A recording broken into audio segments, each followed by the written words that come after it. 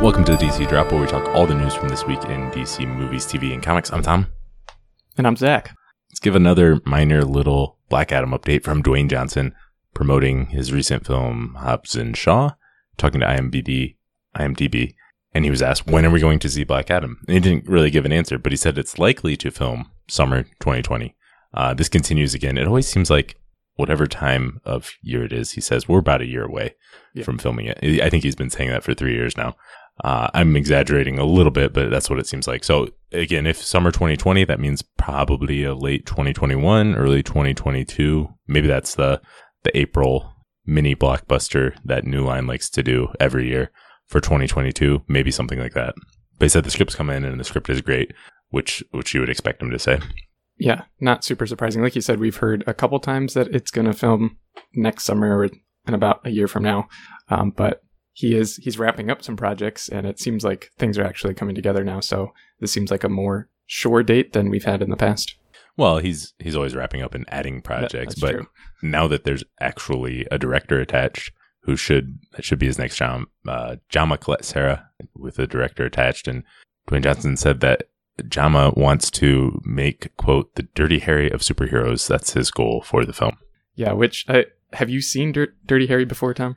I actually haven't, but I know about it, yes. Yeah, I think my dad made me watch it when I was a kid, but I don't really remember it. But I guess that makes sense. Like, this is a kind of anti-hero sort of character. He's not exactly a good person, but you're still going to be rooting for him, so that makes sense. Yeah, he doesn't care, but he seems to want to do helpful things anyway. Yeah, I get that. It sounds like they're definitely going the anti-hero route, which is not surprising at all with everything Dwayne Johnson has said and everything he likes to be as an actor. You know, I don't think he wants to come in and be a villain anyway, and he wouldn't in his own solo film. Yeah, and it's still kind of interesting thinking about when are we going to see Black Adam and Shazam together, especially with the kids getting older. But hopefully we get Black Adam sooner than later. Next up, some long range, 8 weeks out actually, tracking some box office prediction for Joker from Box Office Pro. So this isn't the industry tracking, which is 3 weeks out, so we're still quite a ways away from that. But they have predicted a range of $60 to $90 million for domestic opening weekend and a $77 million opening with a $175 million total. So what do you think about these numbers, Tom? I think those are pretty big numbers. Box Office Pro is usually pretty good for the most part. That would be the biggest DC movie opening since Justice League. So there's that. It would be better than Aquaman or Shazam. Yeah, I don't think anybody's really worried about this not making its money back with it being lower budget. And you have the Joker, you have Joaquin Phoenix. There seems to be decent buzz, which is pointed out in the article. The question is how high it can go. Yeah, so far everything points to, like you said, this having good buzz and Warner Brothers having a lot of confidence in this movie. They submitted it to some festivals to get seen quite a ways before it actually comes out. So yeah, things are looking good for the Joker. Yeah, and we can debate whether this being successful helps the DC brand as a whole compared to the rest of the universe, but I don't think this is going to lose money. And I think I'd see this breaking out with, if you look at some recent October films, or this time of year films like It, and I think Venom was the same weekend last year, and that went on to have pretty good legs. This is going to be a very different film from those by all accounts. I think this doesn't look like a crowd-pleasing film, but you don't always necessarily have to have a lighthearted film. If it's a really great film, I think people will still go as long as they're prepared for that. Yeah, and it's definitely a bigger discussion. If this does end up doing that well and it's such a low budget, like you said, that probably points to DC wanting to do more of these low budget films in the future, because that's a good return on investment. But that's a bigger conversation for a different time about whether that's a good thing or not if you're a fan of these movies. Yeah, absolutely. In other box office actual numbers, some less than encouraging thing, the DC Vertigo film, the first and only branded DC Vertigo film, The Kitchen, didn't do so hot. It opened 7th last weekend with $5.5 million, a total of $8.2 million in the first week domestically. Internationally, there's only been a few. It's opened in several markets, but there's only a few reported so far, and I saw a couple $100,000. So I don't know how much is going on there, but it got a B- cinema score. Reviews are not great. The budget has been reported at 37 or 38 million. So this is very unlikely to come close to making a profit in cinemas anyway. Yeah, pretty disappointing all around. It did not do well, didn't get good reviews. So not good news if you want more of these small stories based on the Vertigo. Well, now that Vertigo doesn't really exist, but based on these other non-DC superhero story arcs. Yeah, it's very likely to be the lowest grossing movie based on a DC imprint, which is currently The Losers, which made about $30 million. Yeah, you say it's probably not good for Vertigo. I hope that's not the lesson. I hope WB doesn't think, well, these low budget Vertigo films are bad, so let's not do them, because they have had success with them in the past, or with the imprint films, things like Road to Perdition and A History of Violence. Those things they've had success with. This is just not a very well received film, so it's not going to do that great. I haven't seen it yet. I hope to at some point and give maybe a mini review. But they took a risk on a interesting premise. I'm not too brokenhearted about it because it's an interesting premise. The Kitchen, I've read it. It's been a while, but I don't know if I'd even rank it in the top 10 of Vertigo things I would like to see adapted. So they took a risk on a really unknown property with a new director, and it didn't work out. The budget of 37 to 38 million, that's a little high. That's not crazy, but I would expected maybe 25 to 30 million. 37 to 38 isn't crazy, but yeah, I still hope this doesn't sour WB and those Vertigo or DC Black Label, whatever they're going to be called in the future, those titles, from seeing more of them down the line. Yeah, definitely. Next up, we got a trailer for Wonder Woman Bloodlines, the new animated movie. It got released, and it looks like we get some glimpses of Origin, which is pre-Justice League War, because we see Wonder Woman rescuing Steve Trevor, and then we get to see a little bit more, including a ton of different staple Wonder Woman villains that she gets to fight. But overall, what do you think of this trailer, Tom? Yeah, that was the surprising part, is that we saw parts of the Origin. So I think a lot of people were wondering, is this just going to be an Origin film, which we just had the live action Wonder Woman film be an Origin, and then the 2009, the only other Wonder Woman animated movie, was an Origin film. So I don't know if it's going to be an Origin, but the writer, Margaret Scott, on Twitter said, who said it was an origin story.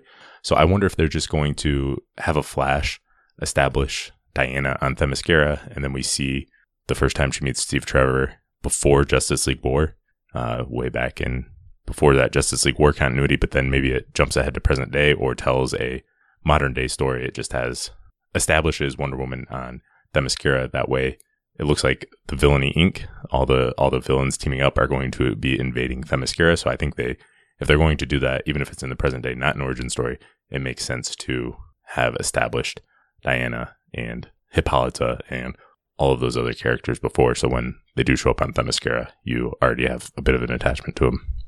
Yeah, like you said, it makes sense for us to actually see Themyscira and figure out what it's like in this universe.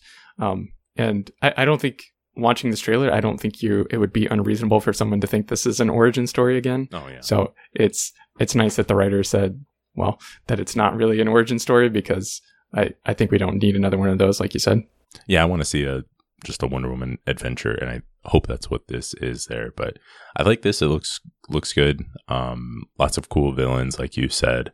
Seeing them team up, for the most part, the villains look cool. I know people are mixed on Cheetah. That was a bit of a different looking Cheetah, but besides that, I think they all look really good, and I'm excited for it. Yep. So that's going to get released digitally October 5th, and then physically October 22nd.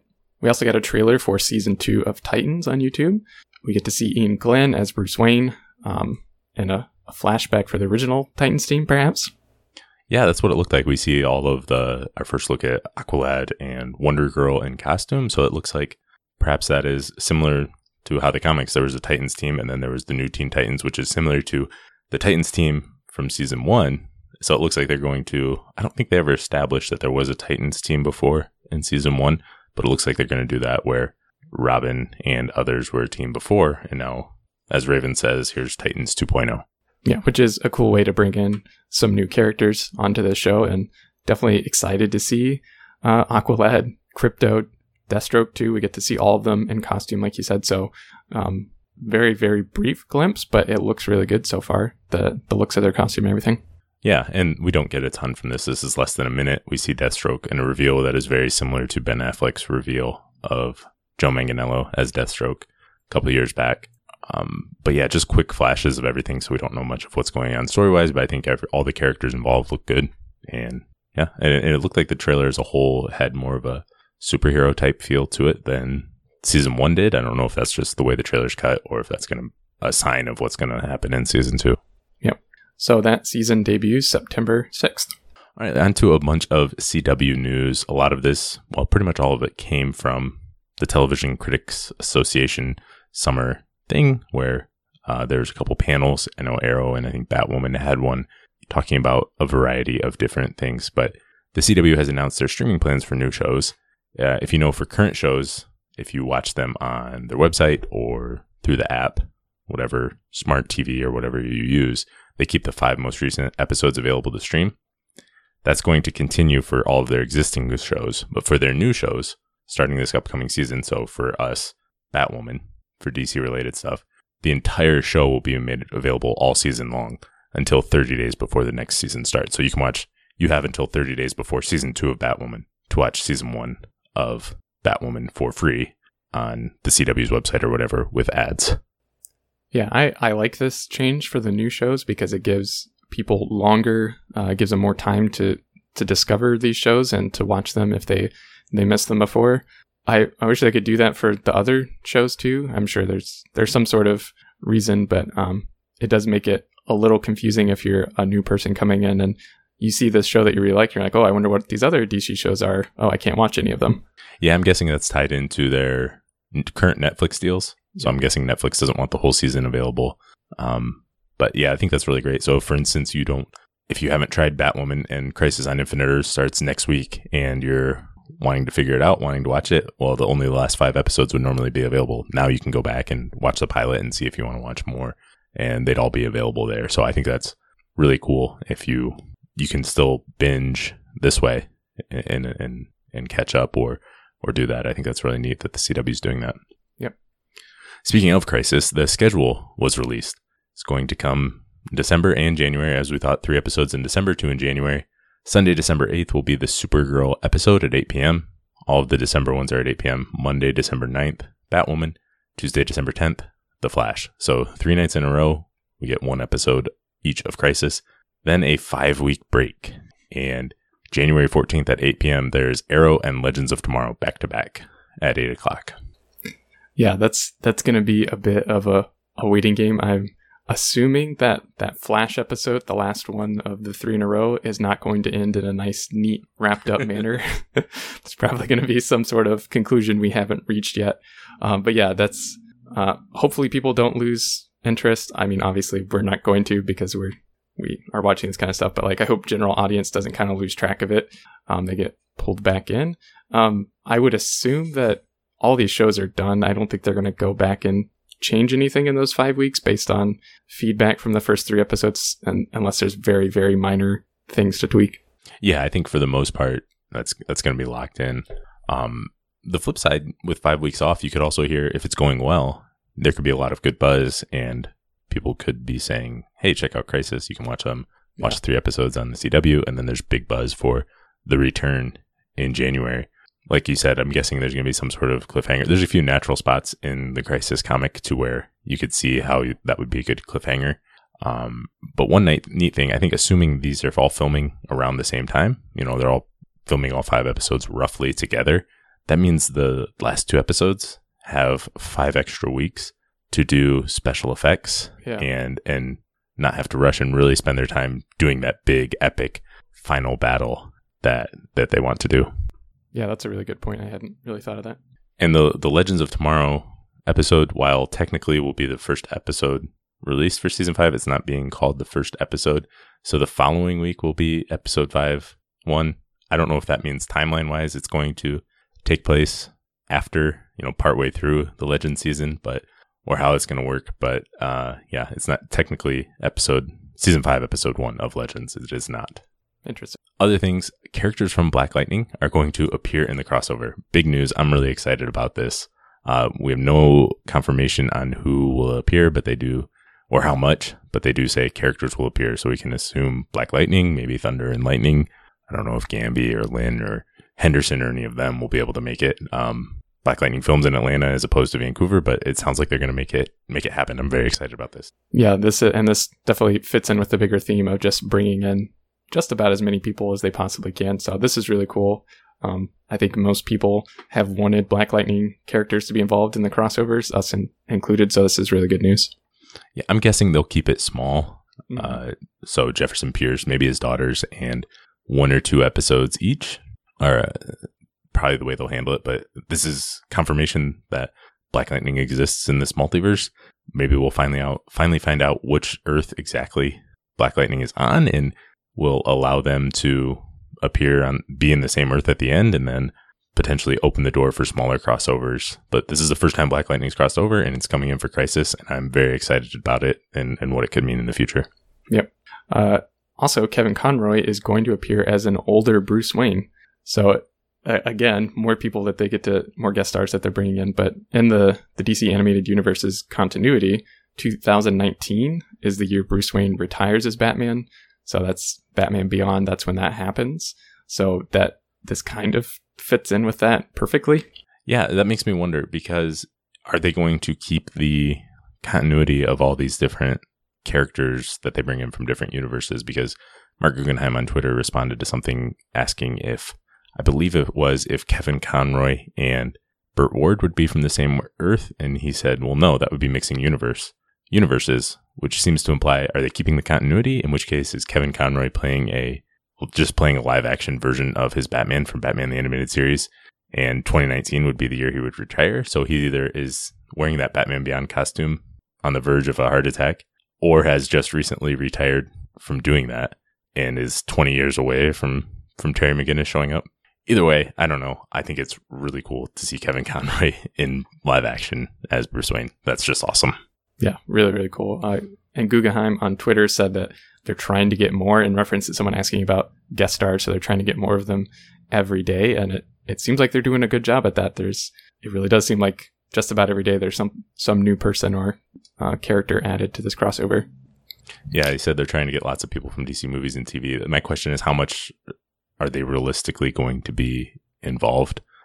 Is Kevin Conroy going to be in 1 or 2 scenes? Or, if they bring in lots of other people, are they just going to be around looking in the sky and get a cameo? It's going to be tough to fit in a lot of different characters in a meaningful way. So we'll have to see how they juggle that and how much they can realistically bring in and give a story arc to. Yeah, and on the subject of what Kevin Conroy is going to be doing, he was at Soda City Comic-Con, and somebody asked about the crossover, and he said he's not supposed to talk about it, and then talked about it for about 3 minutes.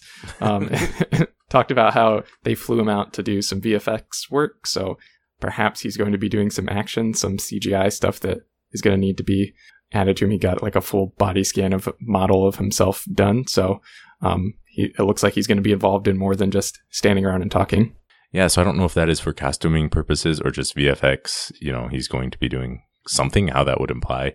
But I mean, you seem to think that would mean he would be doing some kind of action. We don't know that he is going. It's been specifically mentioned Bruce Wayne.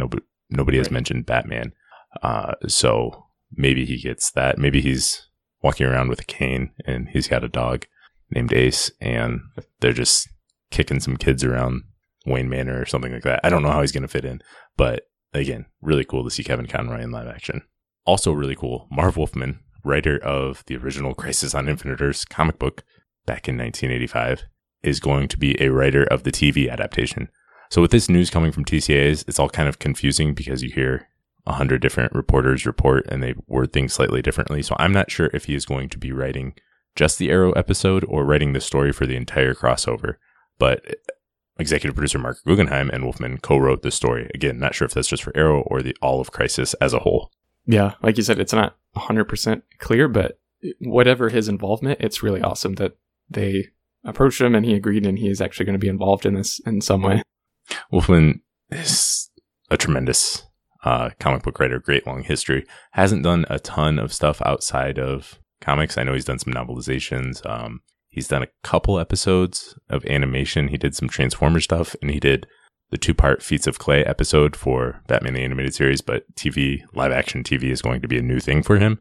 But keeping him involved is exciting for me, and I hope it's a sign that we're going to stick pretty close to the comic book either that or he's going to make changes and hope that fans will be okay with that because it is him doing it as opposed to someone else. But either way, I'm excited for Wolfman to be involved. Yeah, me too.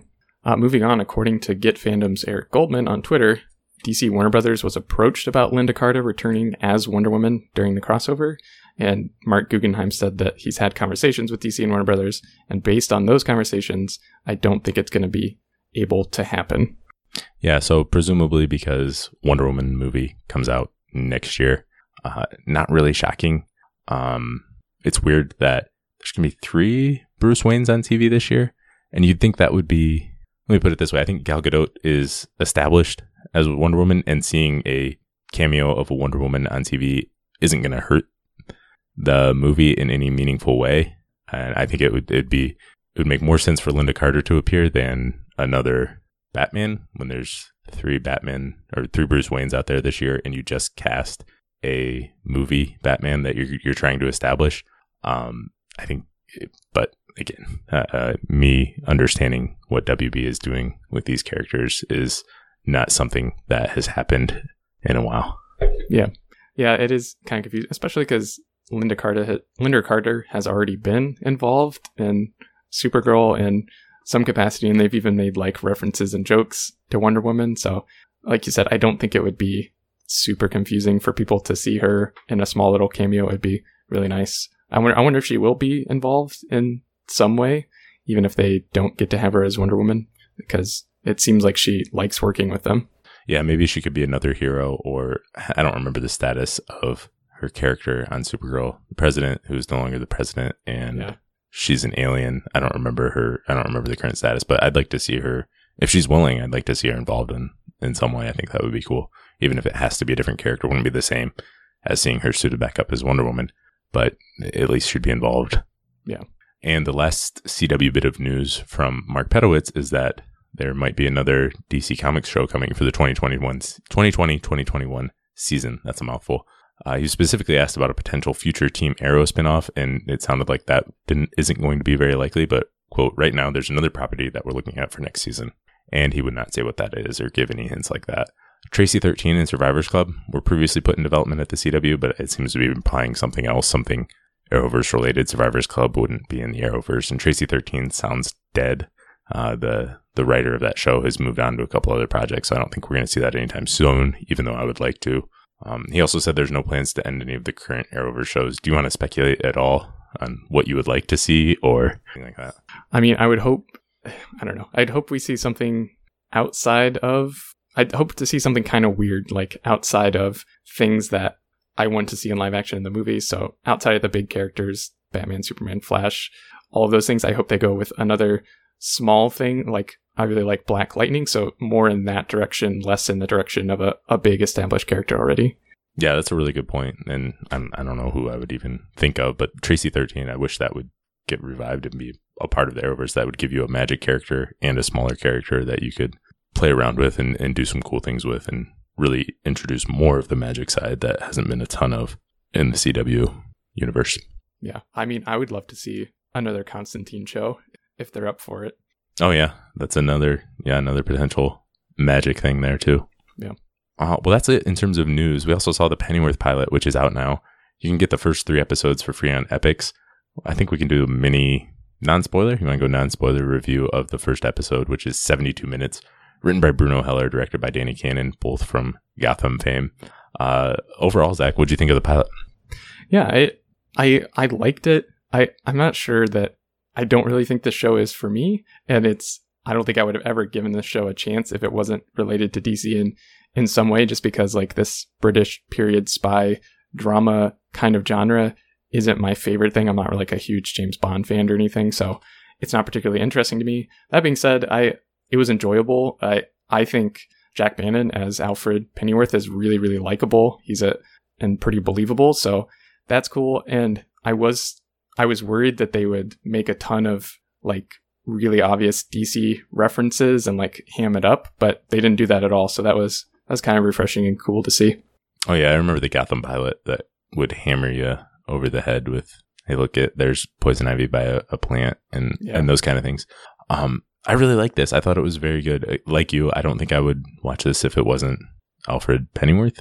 And the DC connections are very light, similar to how Krypton focuses on Superman's grandpa, but that's a science fiction show, and you can have time travel and introduce all sorts of DC mythology. You're really limited with what you can do in Pennyworth, which is a grounded show. So really, Alfred Pennyworth, Thomas Wayne, and eventually Martha Wayne, that's really all the connections to DC you have. So it's very thin in that way. And so that's the stuff I'm most interested in, seeing those DC characters. So I really liked Alfred. And like you said, I like Jack Bannon was likable. I thought it was a cool, stylish thing. Again, it's the original characters are tough for me to get into just because I like seeing DC characters adapted. And so it's a very small percentage of the characters. But I liked it as it's fun.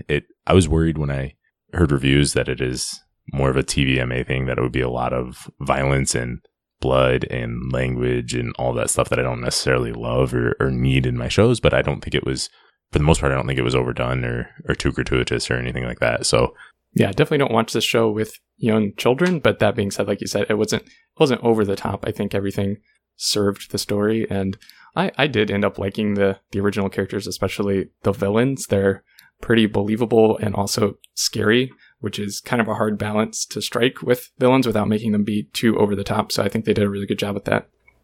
Yeah, absolutely. And it was a good, interesting story. I did like Alfred's girlfriend. I don't remember her name now, but I did like her. And I thought there's smart humor mixed in. I like I like to think some of these things were nods to Alfred eventually being a butler. Like he was being taught how to open the door with the screw. I can just imagine seeing this Alfred in 40 years or whatever, opening the door to Wayne Manor, letting a guest in for Bruce, and that is how he's going to open the door. I don't know. I just thought that was cool. Like that was, I don't know why. And like his mother, the way she put his toast on a plate and things like that. It just seemed like subtly laying the seeds for Alfred the butler, even though he has this army background, has a tough background with lots of violence and everything like that. And he is going to be running this security firm, which looks really cool. I think that's a cool thing they can do with it.